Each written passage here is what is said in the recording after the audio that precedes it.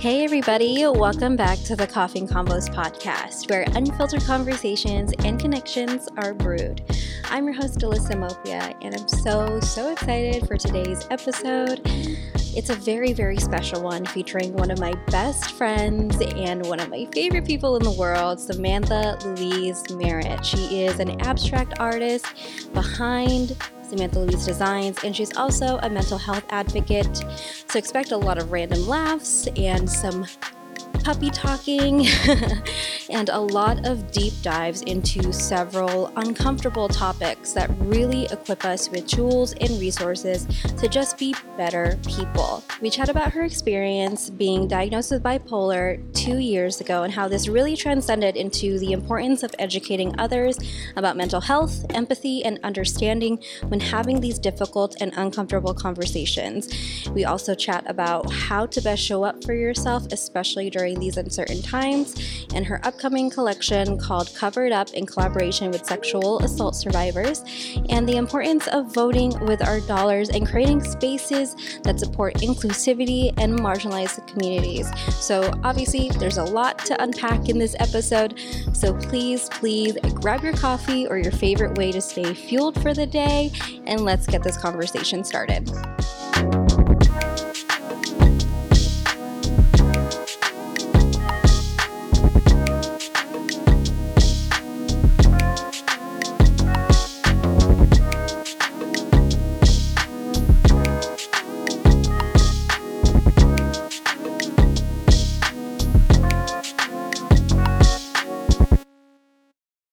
Hello. Hello. Okay. Greetings, Earthling. You sound great. All right, girl. All right. All right. Here we go. Thank you so much for being here, Sam. I'm so excited to have a coffee and combos with you yet again. Yeah. It's been a while since we've done this. 2 years. 2 years.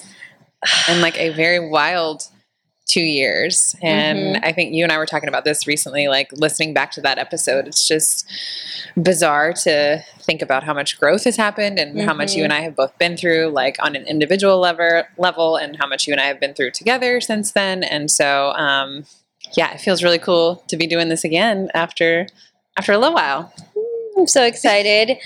She was on episode 4 when we first launched our podcast 2 years ago. Yeah.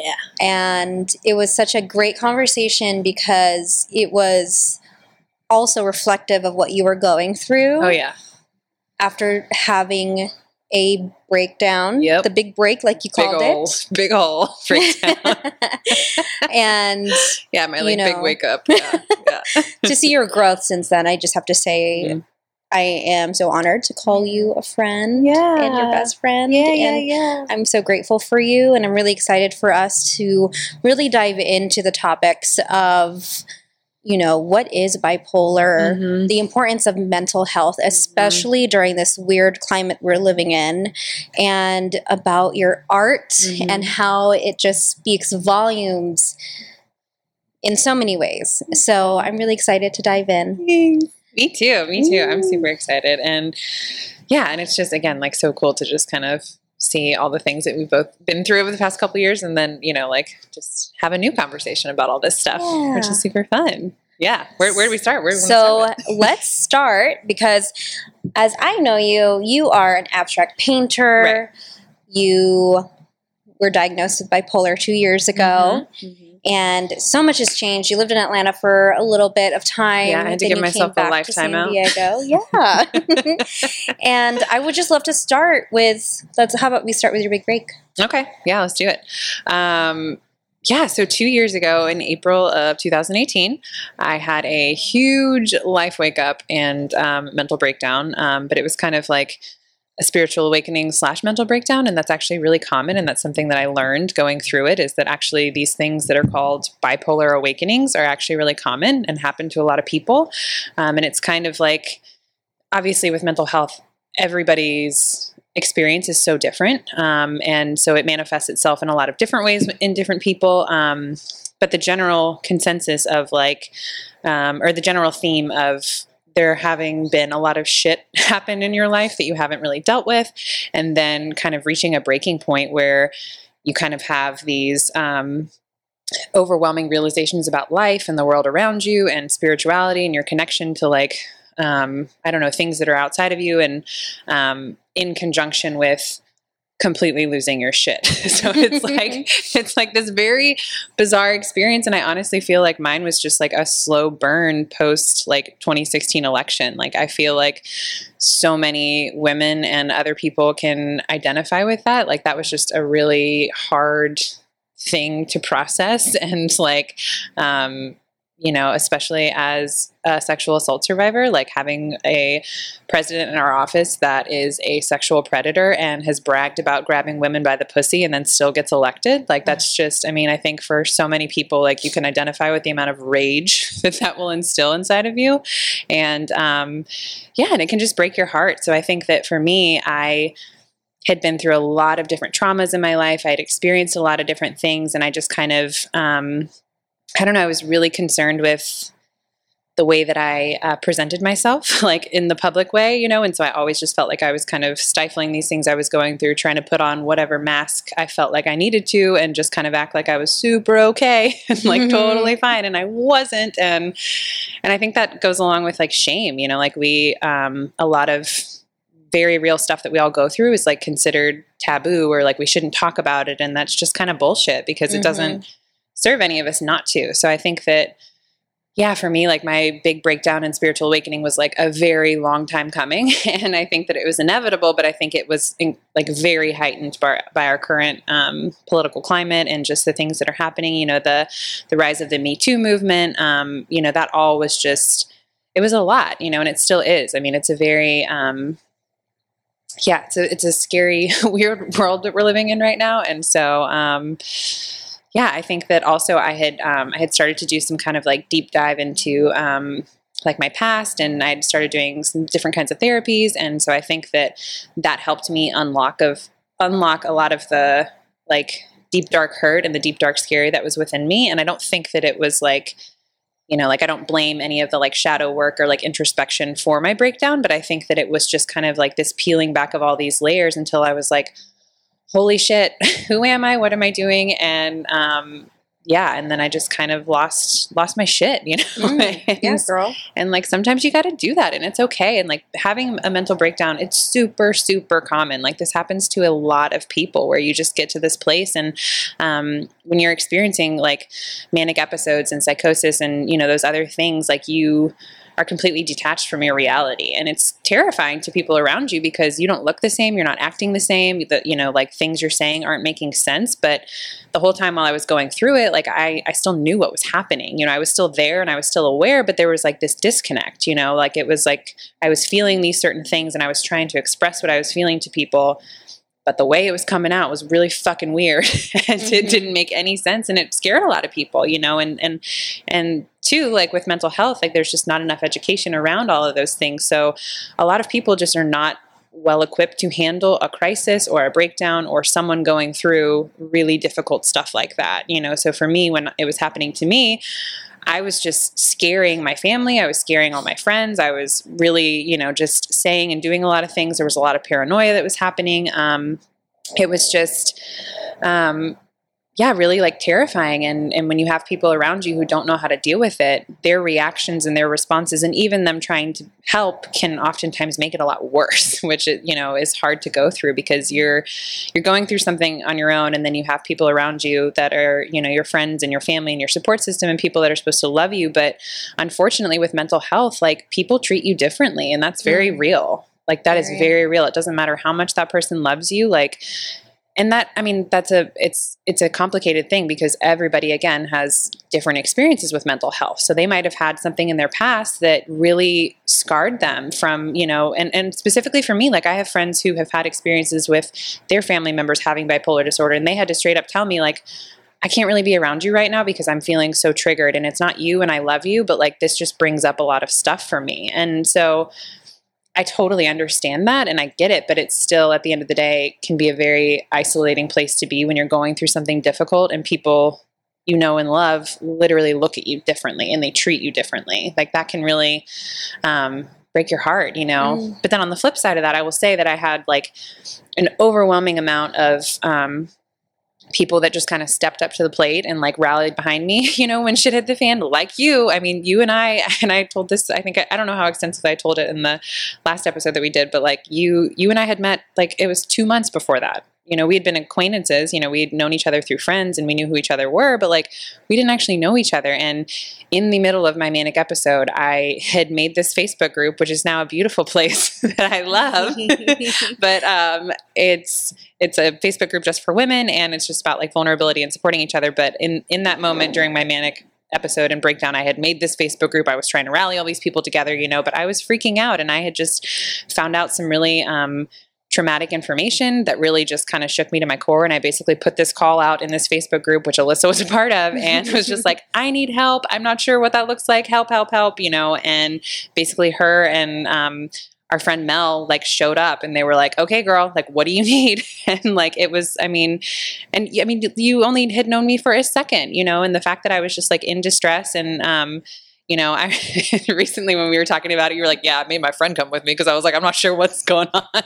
And she like literally sat in the car and was like, what the fuck? Did you just leave me like a child? Like, I felt really bad, but I was also like, I have this friend who needs my help. Yeah. And it's just like, you know, sure, I was hanging out with my friend earlier and she just doesn't have a car, so what am I going to do? Drop her off, then go? You know, I don't know how urgent this situation was, but if anyone were to call me and be like, I need your help, I will drop everything. Yeah. And bring my friend, whoever is with me, to come with me and sit in the car if it's not appropriate. You know what I mean? That's also like, I didn't want to like bring her into this as well. And I remember you set that boundary as well, which I appreciate. You know, though we didn't know the scale of what you were dealing with at the time, I think it's so important, like if you are friends with anybody, you know, like just to approach situations like this, a call for help, literally answer it, and just be like empathetic and understanding and try your best to just comprehend what is happening. Because being there firsthand, I will say it was the only experience I've had dealing with, I don't even want to say dealing, because, you know, that sounds like it has such a weird connotation to it, but to be there and witness what you were going through, it was very clear that it was a very traumatic experience for you. You know, to see you in tears, to see you with your boobs out, you know what I mean? Like it was just a lot. Man. Like it was just like, oh my gosh, you know? When you have these like bipolar awakenings and these breakdowns, like it's very common for you to just get naked and like want to strip down. Like that's a pretty normal thing that people do. Yeah, it's pretty normal. Yeah.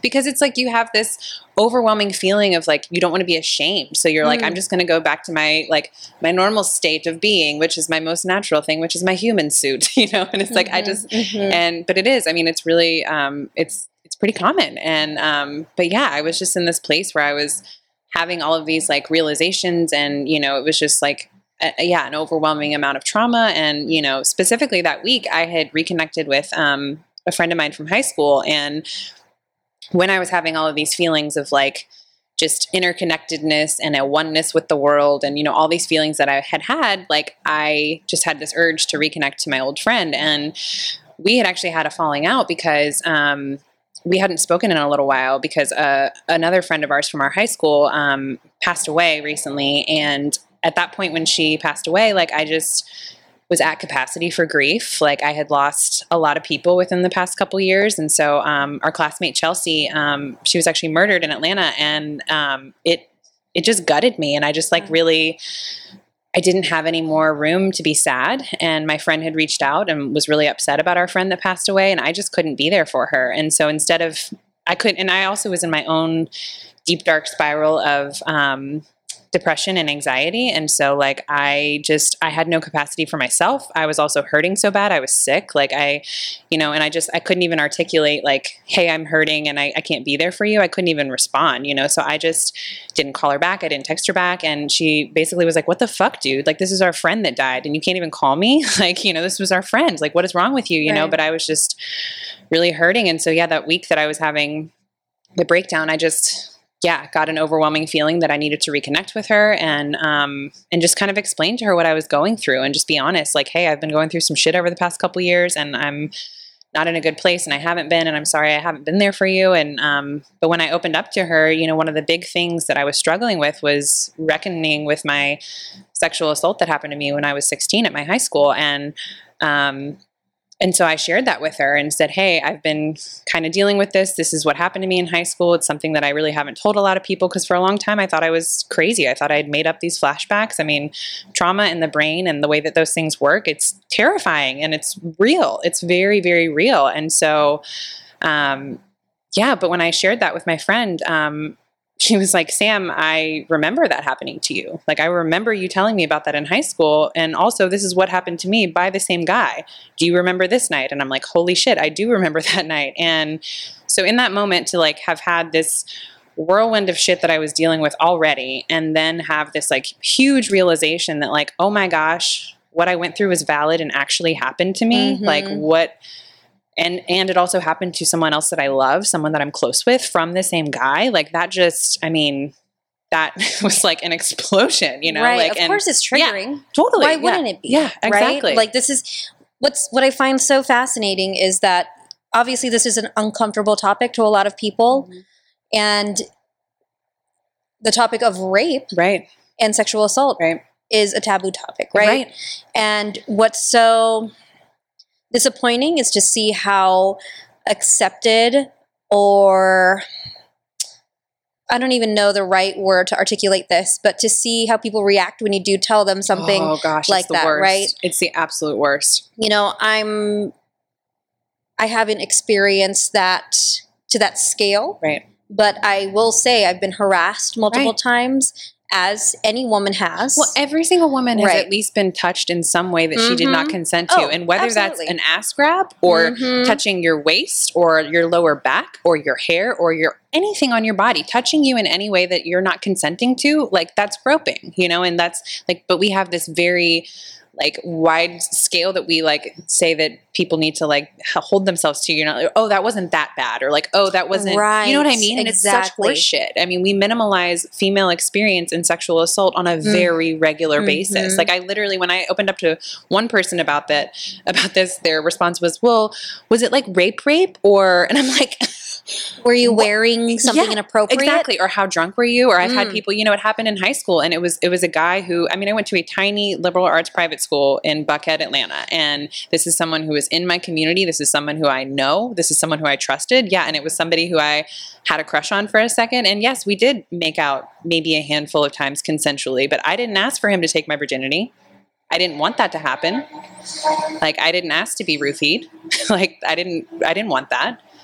And it's just like the whole narrative that we have around all of it is just unfucking acceptable. Absolutely. And it's just, even with people you love, like someone in my family, when I told him what I had been through, and recently I found out there were more victims. Recently, within this pandemic, you reconnect with a lot of people and it's really beautiful, but reconnecting with women from my high school, like shed light that there are actually more women other than just me and my friend that I knew about. And recently, when I shared that with the person in my family, the response was, well, are you guys all sure it was the same guy? And that's someone in my fucking family.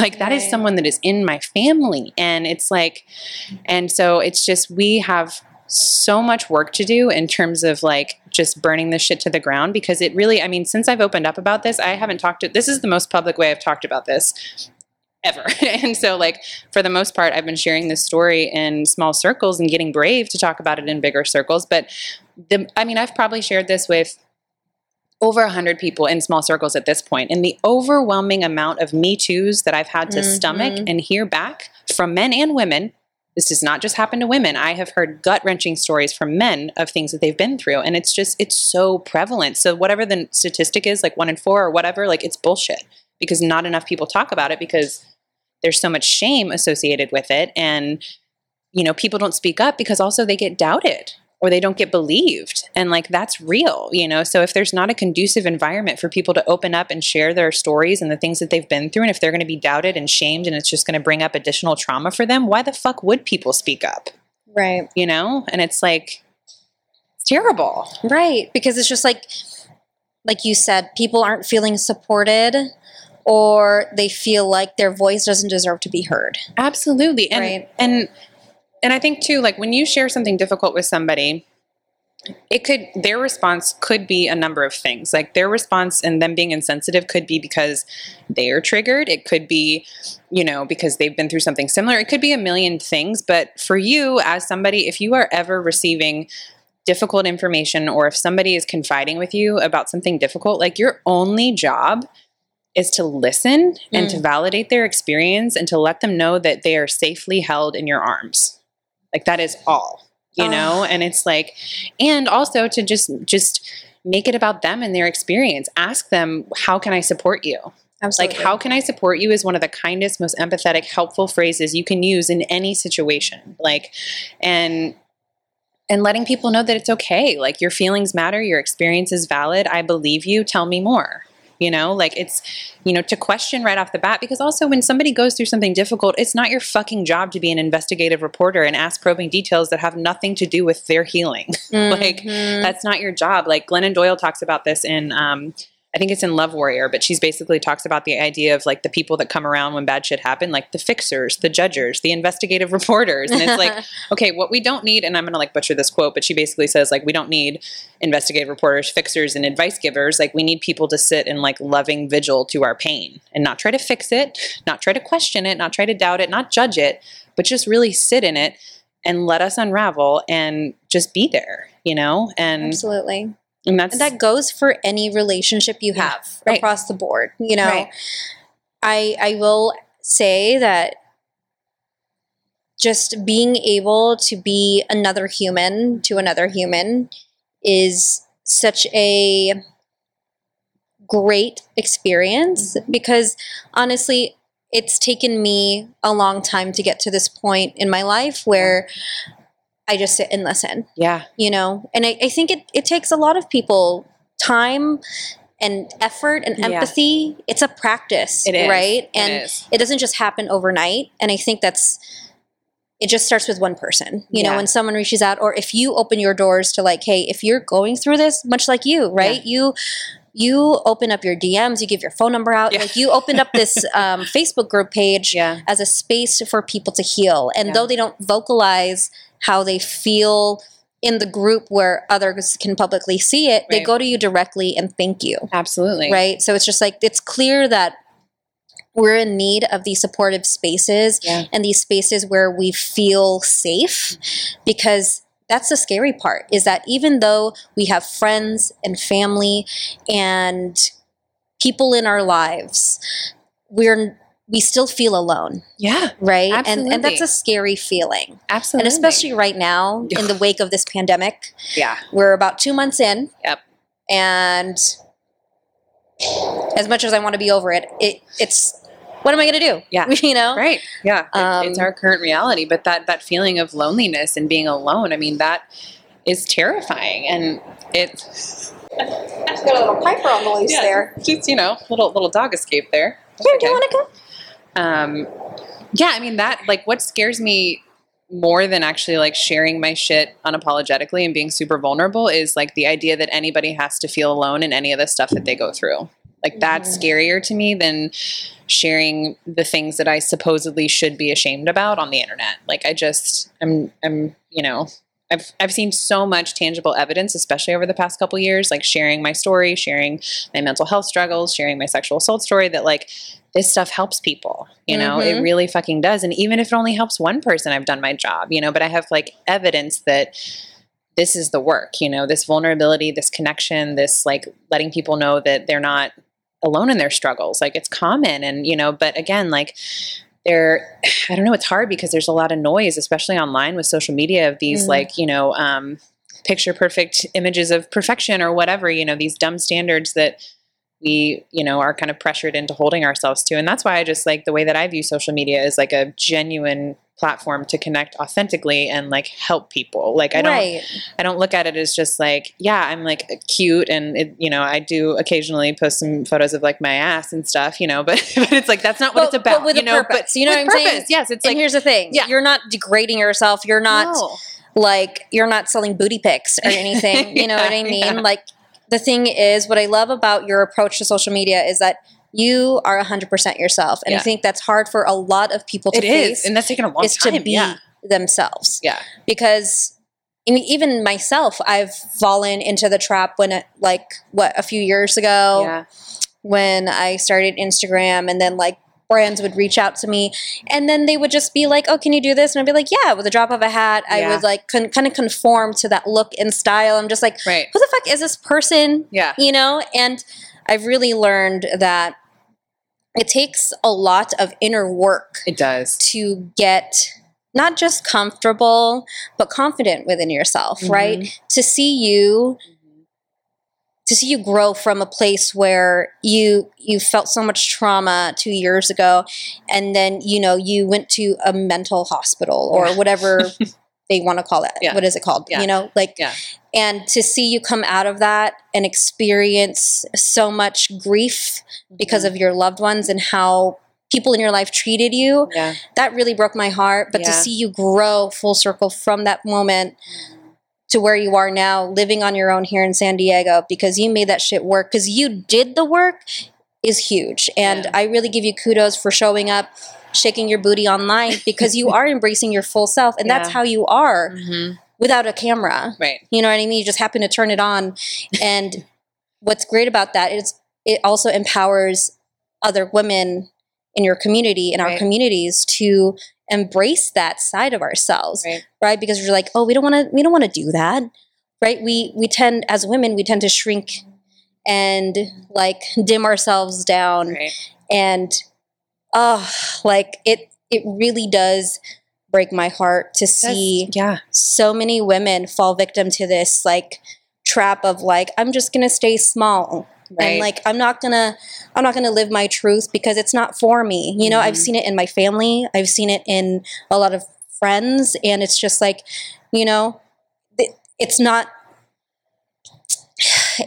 a overnight solution. No. It's a work in progress. And like, you'll never get to the end. No, there's no fucking arrival.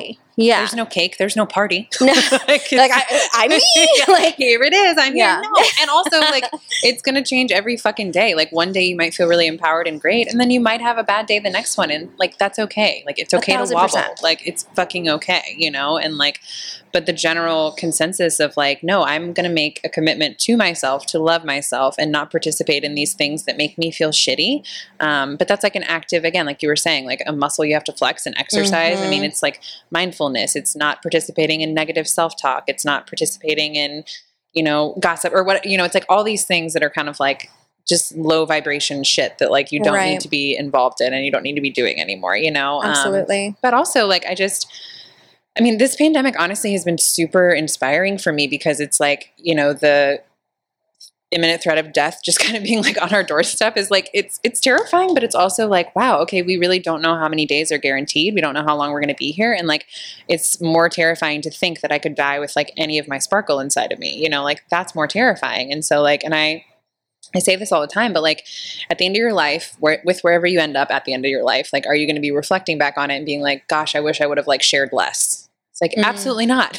Absolutely not. You're always going to be wishing that you shared more of yourself. And typically the reason you don't share and open yourself up and speak your truth and do it unapologetically is because you're afraid or like the shame or whatever. But it's just a lot of it's self-limiting and it's a lot of like outside influence. So if we were all just like kinder to each other and if we were a lot more vulnerable, like I always say, like, I really wish we could all walk around with like sandwich boards attached to us of like all the shit we've been through in our life, you know, because we would be so much kinder. Like if you actually, like if I had an entire whiteboard that like covered my body with a list of all the bad stuff that I've been through in my life or all the ways that I've struggled, like you probably would judge me less. Like you probably would like me a little more, you know, or probably be a little more kind or whatever, you know, like if we all actually saw each other for people and people with struggles instead of jumping to the assumption that anything's been easy for anybody, because we all have our struggles regardless of what scale they're on or what the category is or whatever, you know, like everybody's 100%. Been through fucking shit. And, but yeah, to speak to like the female experience, I mean, I just think that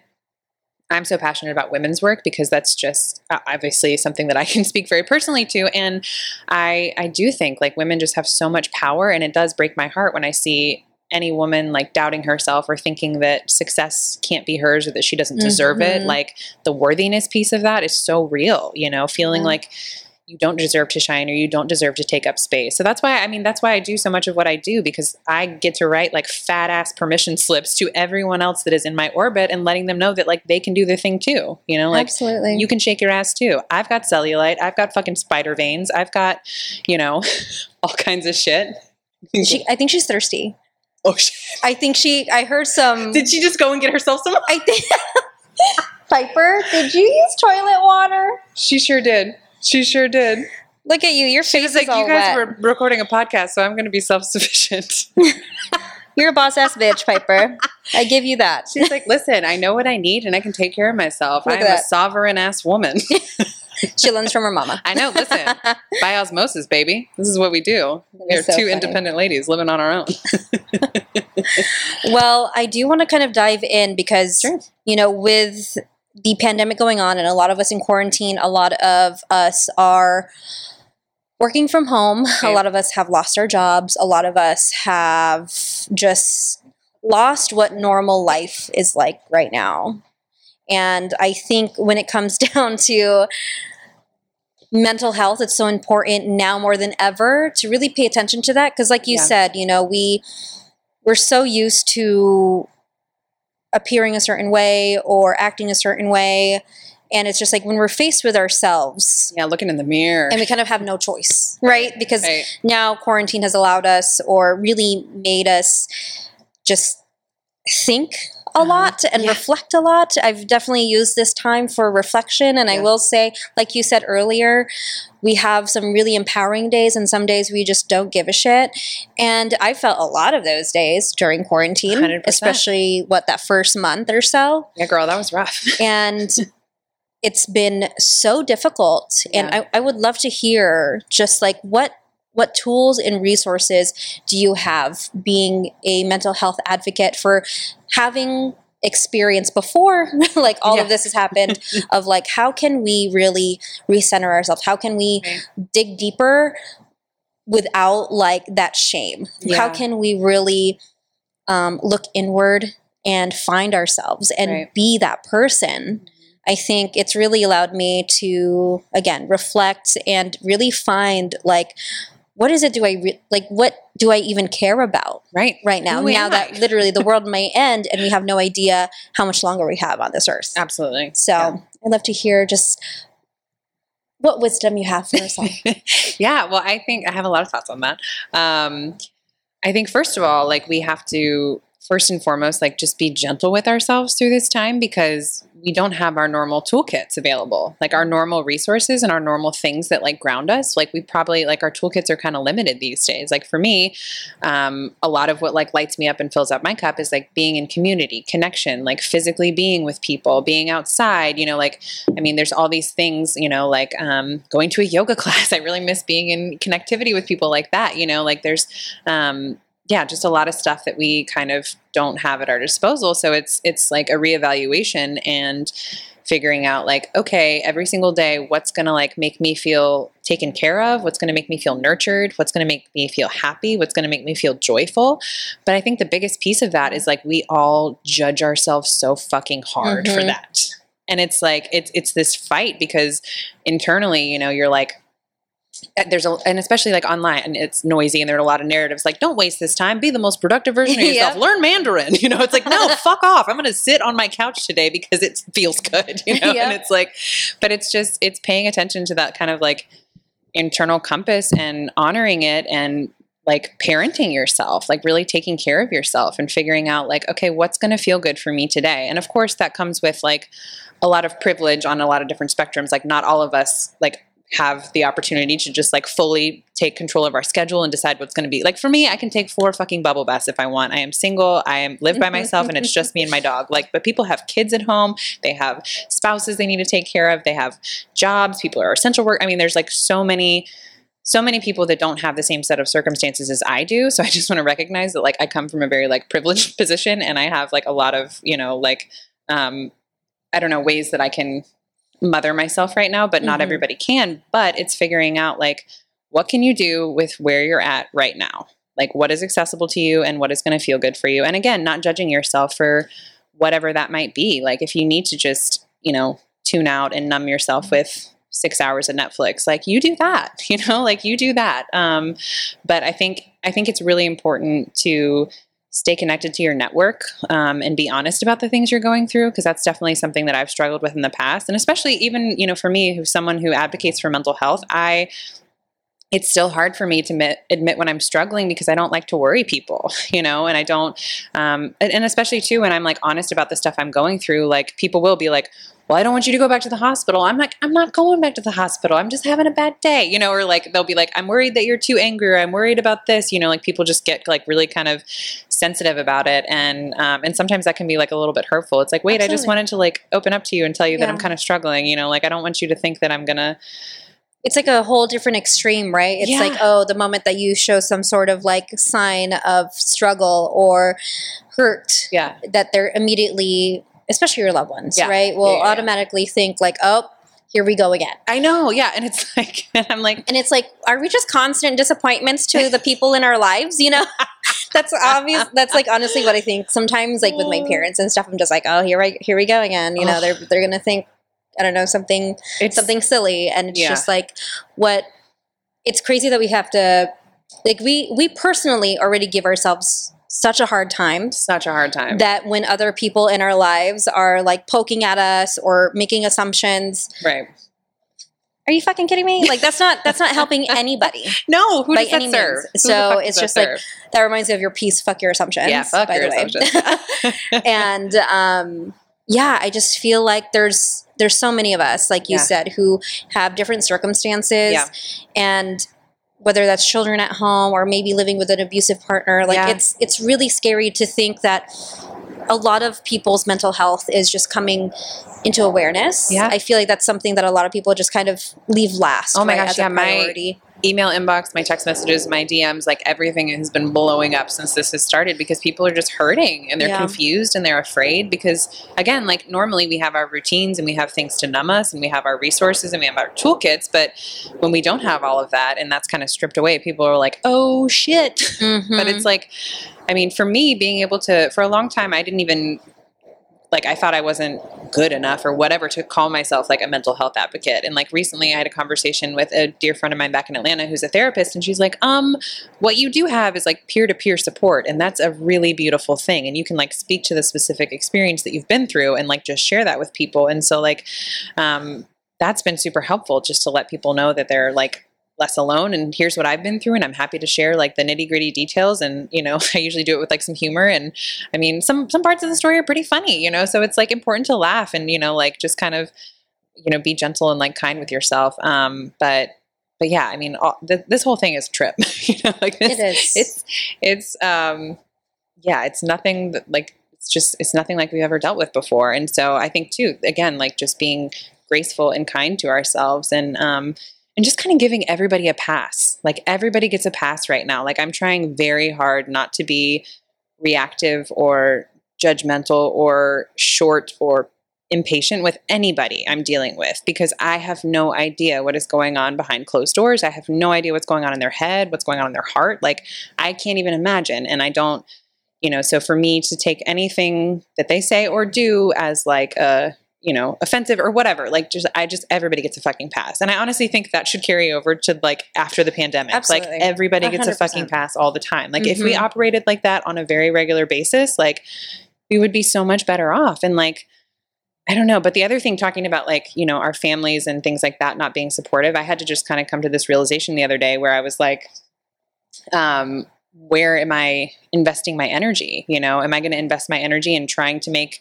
this family member believe me about my sexual assault? No, I'm going to invest my energy into my women's group and uplifting them and inspiring them. Like that's where I can put my energy. Like I already know that going down that path, like my energy is not best used there because it's going to deplete me. It's not going to fill me up. Like the things that fill me up are giving back to my community and uplifting women and showing women that, we can be our fully expressed selves and that we do have a lot of shit to say and all of it matters. Like that is, the good. So I feel like focusing on those things that are going to like uplift you and make you feel good, if like sitting on, CNN for 3 hours is just going to leave you feeling terrible. It's like, let's like stay informed, stay smart, stay safe, but also like invest back into yourself by filling up your cup with things that are going to be positive for your energy bank. Like, absolutely.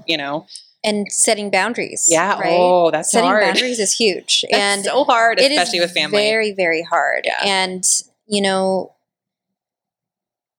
it's like a conversation I would always have with my uncle. Like nothing's ever good enough for him, even after I graduated, even after I like did all of my work and I consider myself like happy and successful. And here, he's just like, that's not good enough. And I'm like, who the fuck are you to tell me that's not good enough for you? Yeah. But for me, I'm good. So it's like you said, distancing yourself from things that don't feel good and like leaning into things that feel real good. Yeah, well, and also who made the fucking good enough meter?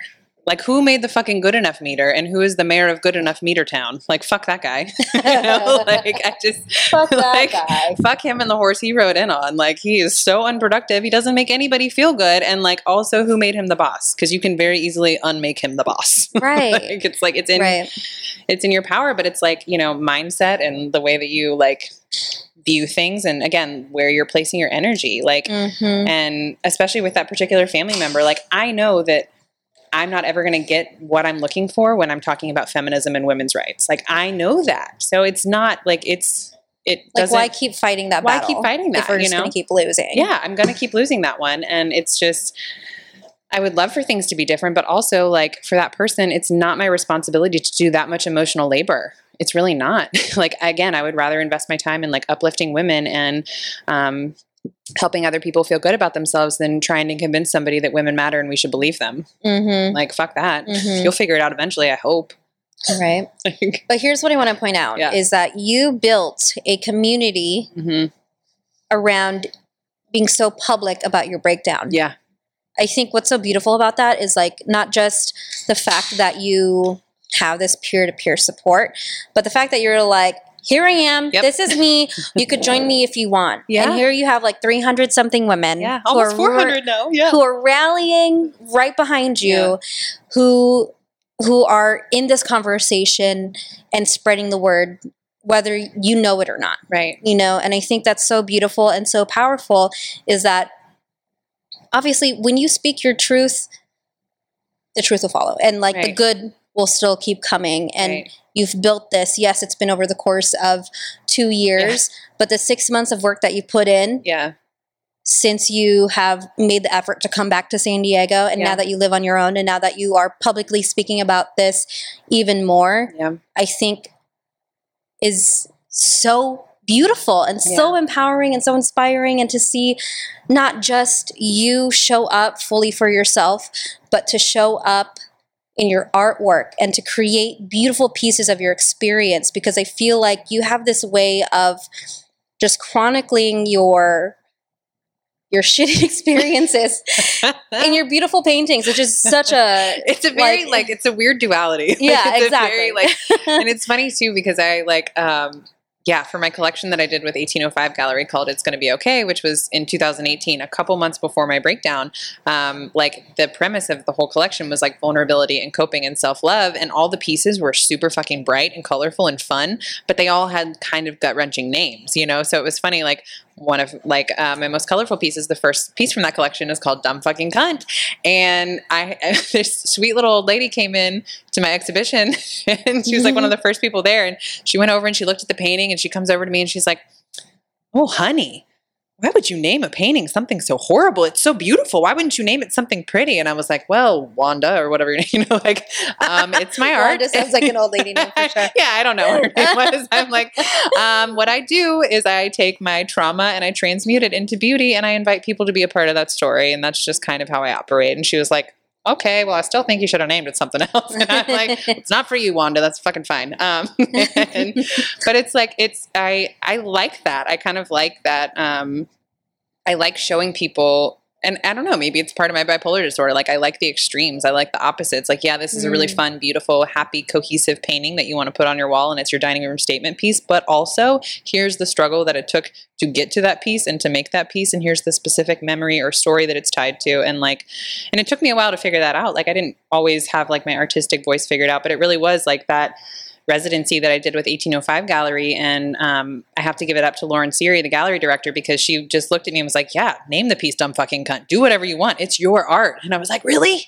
Are you sure? But that really was the beginning of me kind of not giving a fuck and just being like, you know what? I'm going to tell stories through my paintings and I'm going to talk about stuff that's uncomfortable and I'm not going to use a filter and I'm going to, curse like a sailor like I normally do it.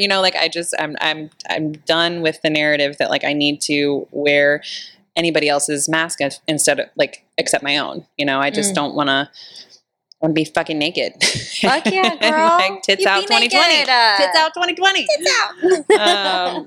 Yeah, but I think it's so important. And even like with the Facebook group with all those women in that community, it's like, yeah, initially it was started around like my breakdown in mental health, but it's grown to be something so much bigger than that. And like the common theme through everything that's talked about in that group is just radical vulnerability. I mean, we have women that are talking about infertility and body shame and money shame and, interpersonal relationships or work struggles or pay inequity or, it's all these things all across the board that a lot of women don't feel comfortable enough to share or talk about in like a supported community.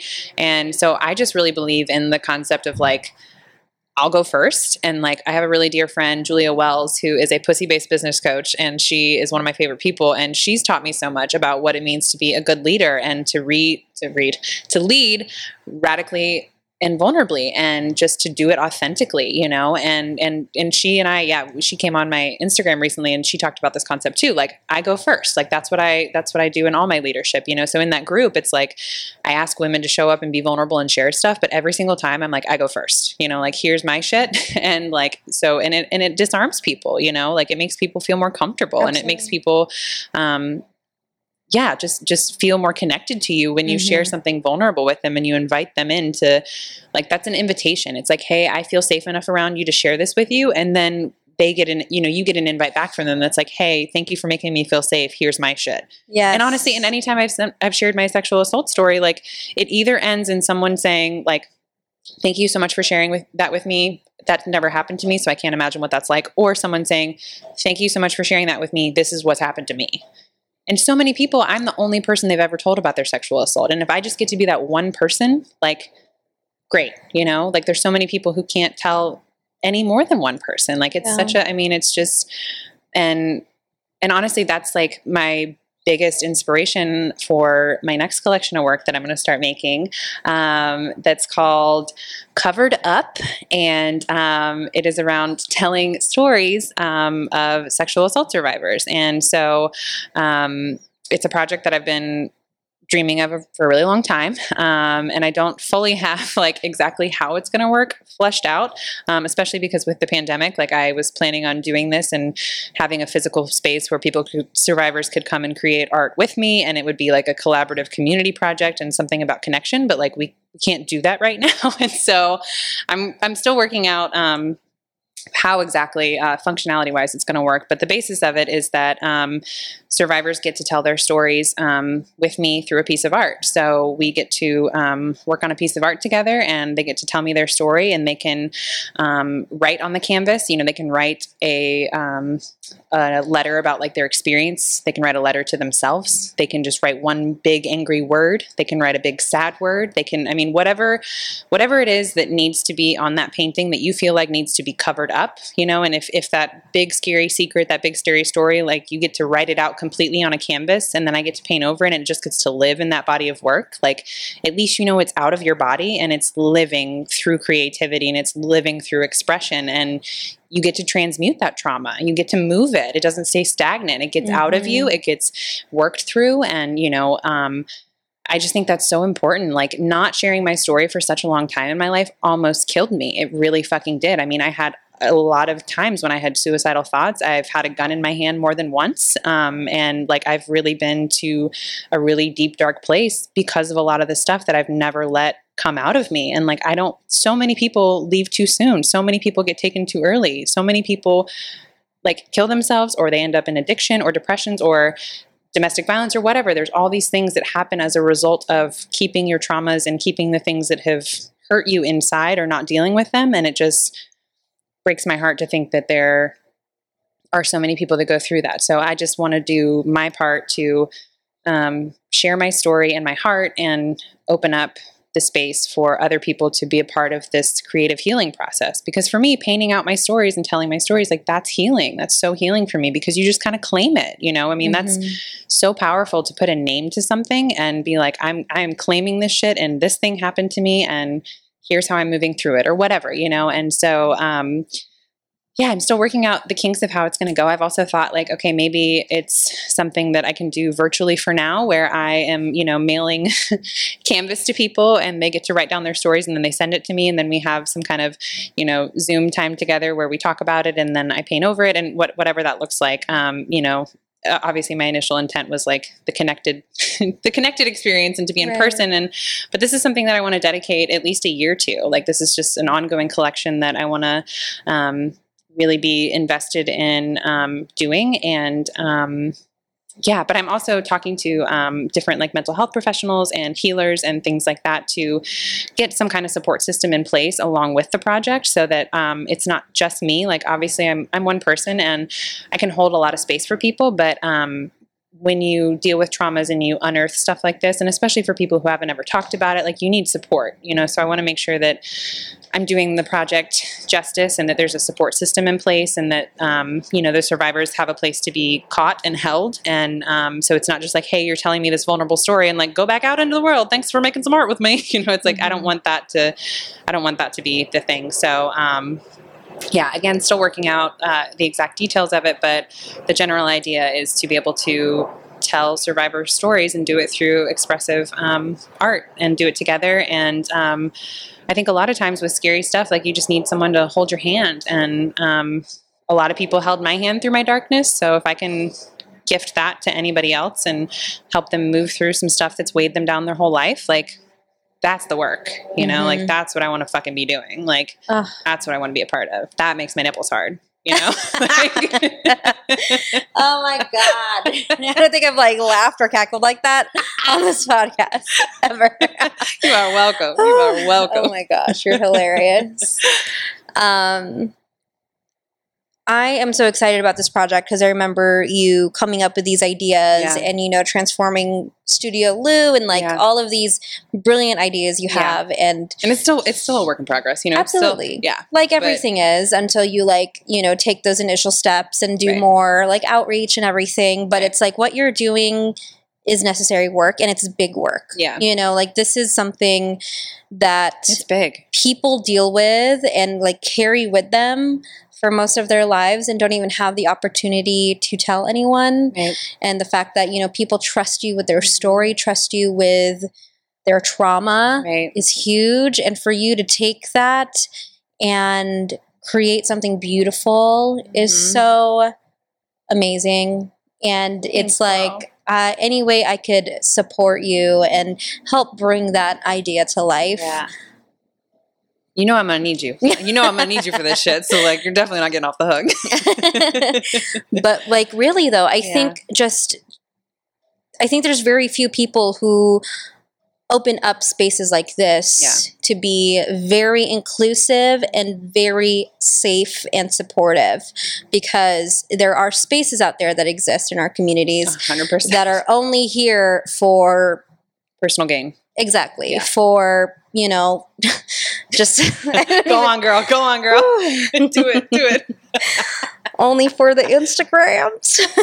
There are. I mean, honestly, though, but like, you and I have had a lot of conversations around this. Like, Alyssa and I are very selective about who we hang out with, where we focus our energy, and we both have done a lot of work to try and be like super intentional about things like that. So, like, when we, you know, go to certain things or spend our time on stuff, we're like, who is this actually helping? What are they actually saying? What is the actual message? And like, what does the room look like that what we're in? Am I just hanging out with a bunch of other white girls? Like, I don't want to be in that room. I don't want to be in that room, you know? And it's just like, you know, yeah, so just to have things that are like intentional and authentic, like nobody needs any more cookie cutter bullshit. Like that doesn't actually help anybody, you know? Right. So it's like, I don't know, just this concept of like doing more with our platforms and doing more with our voices. And it's not hard. It's really not hard. It's so easy. I'm going to start teaching workshops called Social Media for Good that are super quick, easy, informative ways that you can make real change with minimal effort and do it tangibly and make it a part of your practice. Because like we're all sitting at home. Like I know you're fucking thumbing and scrolling. Like why don't you do some good with it? And for me, like I have a background in corporate marketing, advertising, new business development, and sales. I had 4 years experience in that. And then I have 6 years as an entrepreneur. So far I have 10 years that I've been on social media in this world of marketing, in this world of new business development. And I also I'm a fucking nerd and I love to teach. And so, but I think a lot of people don't know that they can make a large impact, you know, especially with social media. Like, you know, your small business owner friend or your musician friend or your activist friend, like they need your help more than fucking Kylie Jenner needs to sell her new fucking lip kit. Like they need your help. Like, you know, like it really does. It pisses me off when I go through my feed and I like, you know how you can see like your friends that have liked something like first, you know what I'm saying? So like I will go through my feed and I'm like, really, friend of mine, you're going and liking their shit and you're not. And let me just explain in a very quick, easy way. The way that an algorithm works on social media. So an algorithm is a formula that is in place to decide what kind of information is relevant to bring to you. And you as a consumer with a social media platform can help that algorithm work better for your friend that is a small business owner, musician, artist, whatever, whoever you're trying to support. You can help out make that algorithm work better for them by boosting their engagement. And if you don't know what engagement is, that means liking their stuff, commenting on their stuff, sharing on their stuff, sending messages, like all of that, any functionality type thing that you're doing with that person's platform, that is engagement. And that is going to help them show up higher in the algorithm search results, which helps your friend. So you, even though you may not monetarily be able to support your friend, maybe you don't have extra funds right now, and I fucking get it. But you do have 5 minutes that you can go like, comment, and share and leave your friend a review. And also further than that, if you're not comfortable showing up on social media, you can tell your friends about that person. You can send text messages. You can send emails. You can call your friend. We all have to have more conversations with each other about the fact that we don't need to be giving more money to big box corporations. Like the way that we create change is by bringing dollars local. Like that's how we affect real change and how we help our economy. Like the big guys are not going to help us. The government's not going to fucking help us. We are going to help each other. And so it's like we can be more intentional with our time and just do more good. Like that's, and again, it's easy, you know, it's very, very easy to help, you know, and referrals too, you know, like thinking of your friend that has a small business. If you're someone who is in like a leadership position with decision-making power, like decide that, you know, next time you cater, you're not going to go to Panera, you're going to go to your friend's restaurant down the street or whatever, you know, like outside of pandemic, you know, circumstances, obviously, but that's just an example. It's like you have a lot more power than you realize to affect real change and to spread goodness. And like, it's accessible and it's easy. And even like a good referral, you know, like for instance, like I use myself as an example, but like if somebody wants to tell someone about my art, like it's great if they send my Instagram or my website to somebody and say like, hey, here's my friend Sam's art. You should check it out. Like, that's fine, whatever. But what's even better is if you send some kind of context to let your friend or whoever you're sending that person something to, like, you give them something to hold on to, or you give them something to feel something about that person. So you say like, hey, this is my friend Sam, who I've known since I was 5. She's a good family friend. She advocates for mental health. She has bipolar disorder. She creates art that does this, you know, like, and this is why you should support her. Like giving people context and giving people an opportunity to actually connect with that person, like that influences their decision to support that person. It also influences their buying decision. And so like just doing a better job with all the things and being more intentional about where we're spending our energy and our time and our money, like that's just important. And we can do a lot of good with minimal effort. Like we really do have so much power. But again, we all have this narrative that like, what could we possibly do? Like a lot of times my friend will be like, but I only have 73 followers. Why would I share your stuff on Instagram? I'm like, 73 is more than one. And like, right. And also of those 73 people, there might be like 4 really qualified people within there that just bought homes that could use a big piece of statement art to go in their fucking living room. You know, like it's just, I think we all immediately like discount ourselves and think that we don't have anything to bring to the table. And it's like, no, we all have networks. Like everybody is a fucking influencer. Everybody. Thank you. Like everybody. I was just going to say, like, this whole term influencer, it's like the fact that it was even coined because of social media and shit is insane. She's right there. I was like, I got my eyes on her. Piper, you good? I was like, where'd she go? Where'd she go? I think it's so funny that, you know, the term influencer has definitely become so prominent over the last decade, and for weird reasons. But again, like you said, everyone's is an influencer. Everybody. We have some sort of influence on the people that we're around. Right. Just like whenever you're like, hey, my friend made these earrings, I'm like, fuck yeah, I'm going to go check those out because they look good on you, and I want one for myself. You know, it's just like, it's like taking these in real life conversations, but having them online and having more of a reach. Right. And what's crazy is seeing not just people feel inadequate or not understand their power and how they can influence other people with just like a simple share to their story. Yeah. Like it's so easy to just click that little airplane button, put it on your story, less than a minute. Or send it to somebody, and it's just like you don't even have to say anything of it. But if someone finds that interesting,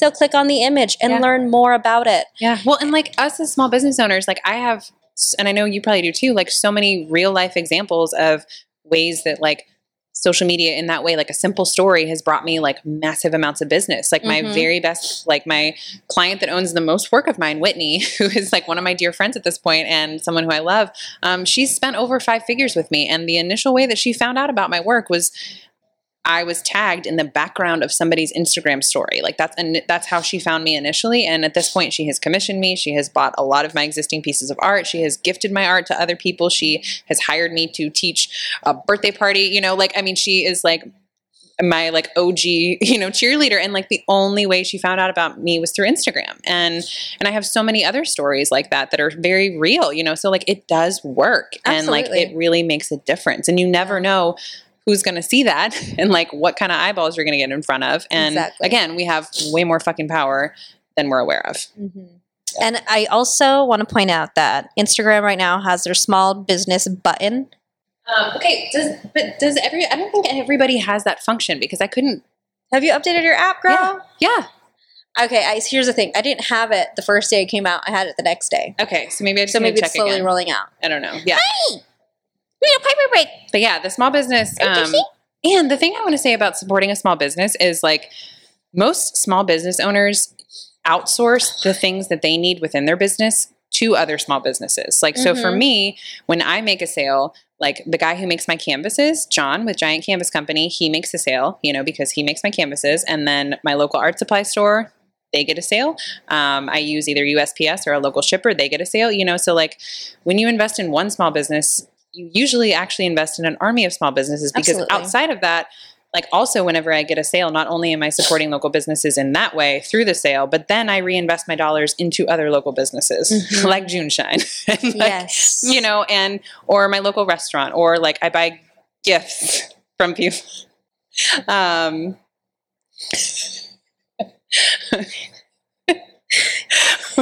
Go get her, dude. Like, she's straight up just like, excuse me. We're laughing at my dog going to drink water out of the toilet right now.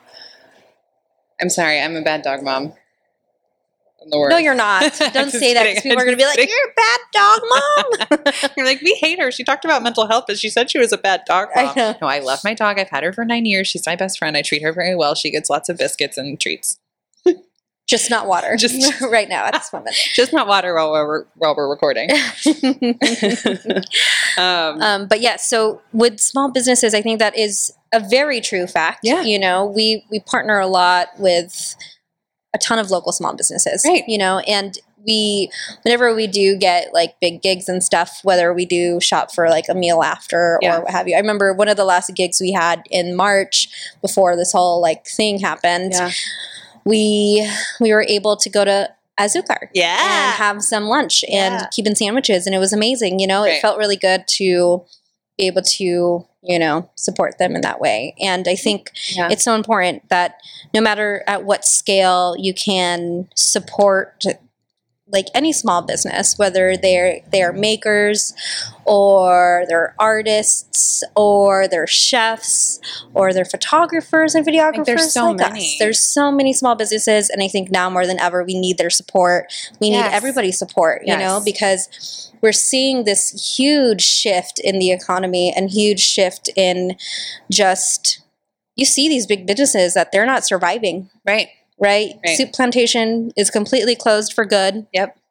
That's just one of many that we'll see. I remember one of our chef friends shared the other day that pretty much 70% of these hospitality brands won't be able to open up after this. And it's just like, you know, to think that a lot of people are affected and not getting supported, like you said, from the government or what have you, it's crazy because you see billions of dollars, millions of dollars being poured into these bigger businesses that aren't even being used, like cruise ships and well, and airlines. that's the thing, and that's like, I think that's like the important conversation to have about like how much power we actually do have, like in our buying decisions. Like we vote with our dollars, you know, so like it's a good time to reevaluate like where your money is actually going, like your normal spending habits. Like, okay, what is that actually going towards? And like, what am I actually supporting? And could I shift whatever money I spend on this certain thing every month or this thing I always buy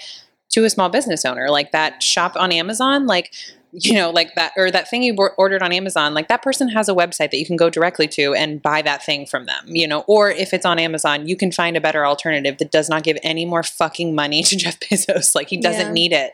He doesn't need it. And it's just like, and of course we're all guilty. Like I ordered a strobe light from Amazon and I went on a big rant the other day about not ordering things on Amazon, but like it should be that's like the exception and, you know, not the rule. Like it's not like you're just constantly filling your Amazon cart up. Like we all just need to be doing better about where we're spending our money and like really reevaluating. And I think it's important too to look at businesses, like business practices, you know, like what are they supporting? You know, like recently I decided that I wasn't getting my stickers from Sticker Mule anymore because their CEO is a Trump supporter. And like, I can't get behind that. And Uline also, like they have a really terrible agenda, you know, like anti-trans and, you know, like just, it's really problematic. So like Sticker Mule and Uline, I won't use anymore. And it's like, I think this time that we have is a good opportunity to like reevaluate. And it's like, okay, where do I actually want my dollars going towards? Like what community am I investing 100%, in? You know, like what, this money means something to a lot of people and like not so much to a lot of other people. So like, let's give the money to the people who fucking need it. And let's like support our neighbors and let's support the people that are doing good in the world. And let's support activists and let's support like causes that matter. Like, let's do that, you know? And people of color.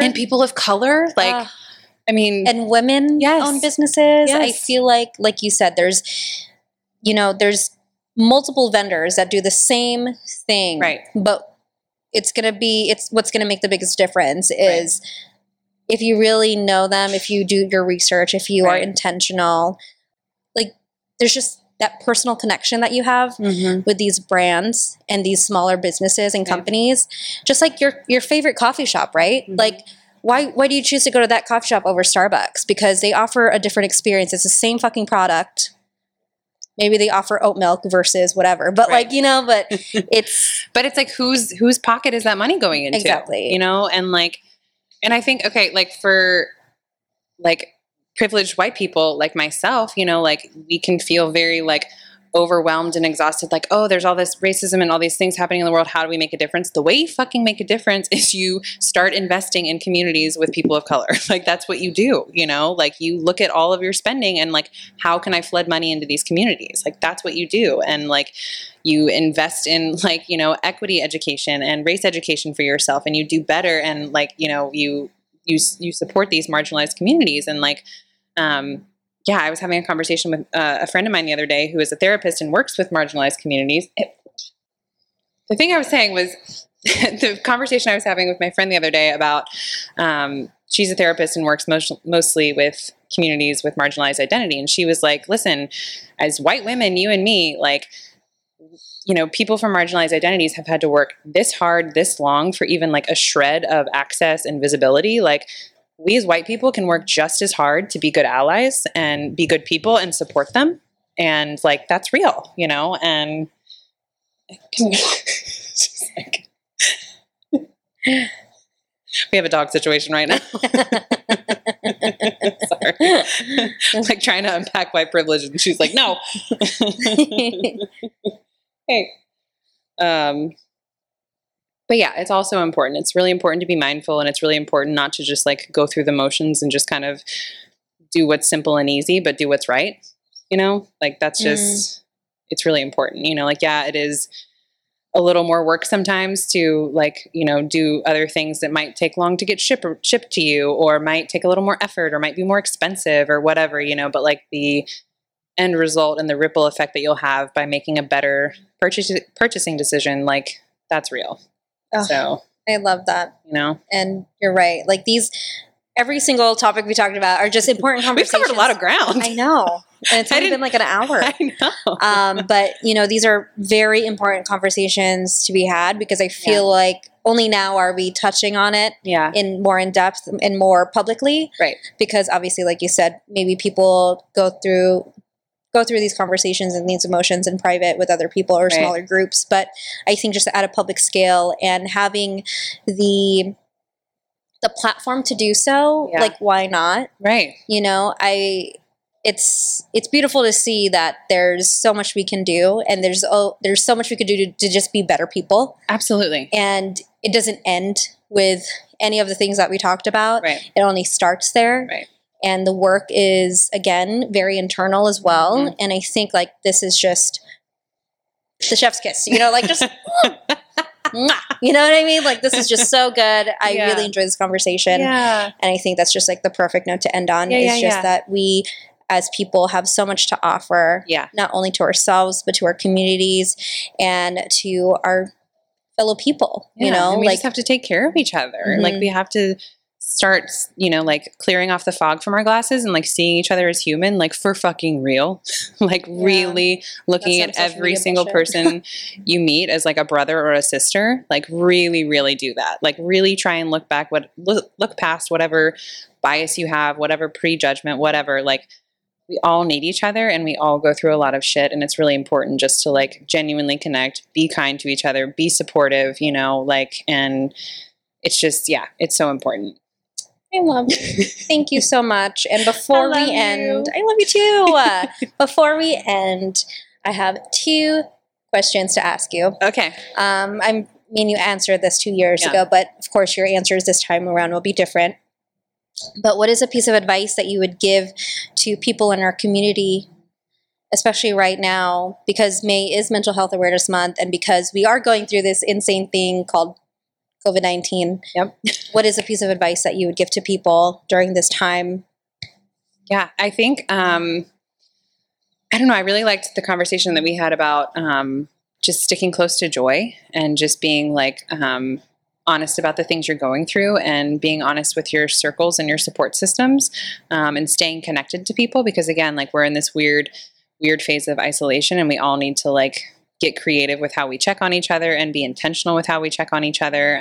So I think it's just really important to like be kind and patient with each other and take care of each other and just do what makes you feel good, because it's going to change every day. And this is we're experiencing constant trauma right now. Like we are under constant trauma and old grief is coming up. And so like, again, no 2 days are going to look the same. Like every day is going to feel different. One day might be an extreme high and the next day might be an extreme low. And like, that's okay. And that's normal. And even if like you haven't done anything, you could feel exhausted. Like this whole thing is very exhausting and like, that's okay. But just being, again, like gentle and patient with yourself and just trying to find like, okay, even if it seems silly, what's going to make me happy today? Is it like putting on my dinosaur onesie and twerking in my living room? Maybe.